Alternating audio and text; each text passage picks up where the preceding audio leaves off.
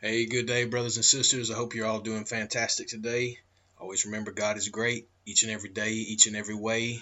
Jesus Christ is the Lord, the truth, the way, and the life. Hallelujah. Oh, just so excited about every day, I tell you. I just keep getting encouraged by the Lord to keep providing this information and truth because we all have to be able to see things the same way. And right now, the Mockingbird media is trying to get everybody distracted now away from the scamdemic over to Ukraine, talking about World War III. It's never going to be World War III. That's nonsense. But it is going to put a hurt on our pockets.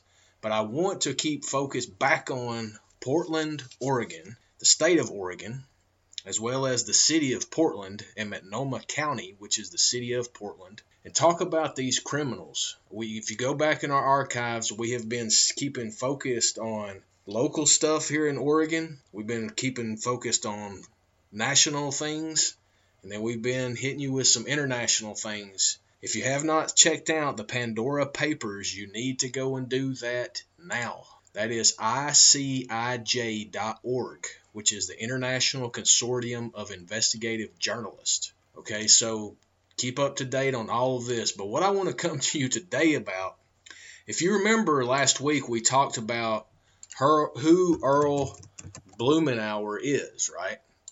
And we gave you all of the content about these different lifelong politicians over here in Oregon. And Earl has been in office, for a long time. A member of the Democratic Party, Blumenauer previously spent over 20 years as a public official in Portland, including serving as Portland City Council from 1987 to 1996. He was elected into the Oregon's 3rd Congressional District since 1996. This is a lifelong criminal. Do nothing but wear a little bow tie and look silly. But this guy, who he really is coming out. He just sent out, I keep on all of these criminals' newsletters so I can watch what they're trying to say to people.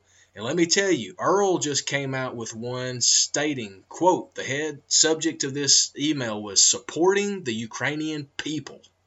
And then he talks about how Putin launched an unprovoked, unjustified, and ruthless invasion of Ukraine. The Biden-Harris administration has done what some thought was impossible in getting Germany to sacrifice access to the gas pipeline from Russia, a reversal of backdates 70 years.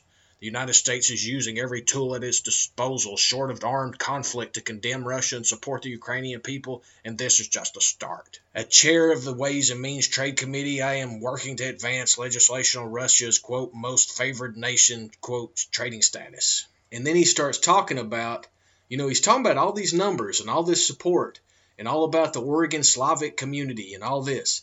But he's never, ever talked about how this is benefiting the United States. He only talks about including by raising the cap on refugee admission so they can come to the United States.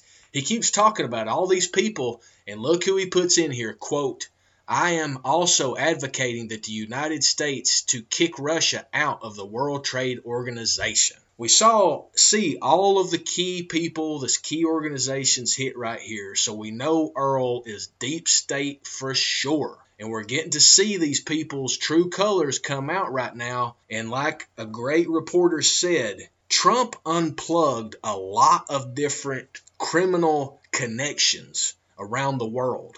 All we have to do is be vigilant and watch who is trying to plug those back in. So stay tuned for more truth like this and others as we continue to expose the criminals and working towards justice against them to bring them to justice as we, the people, the 99%, have all the power. Now it's time to use it to bring these criminals to justice, and we can have peace on earth. Until next time, this is Neo 420 Talks, the podcast, speaking truth against the lies.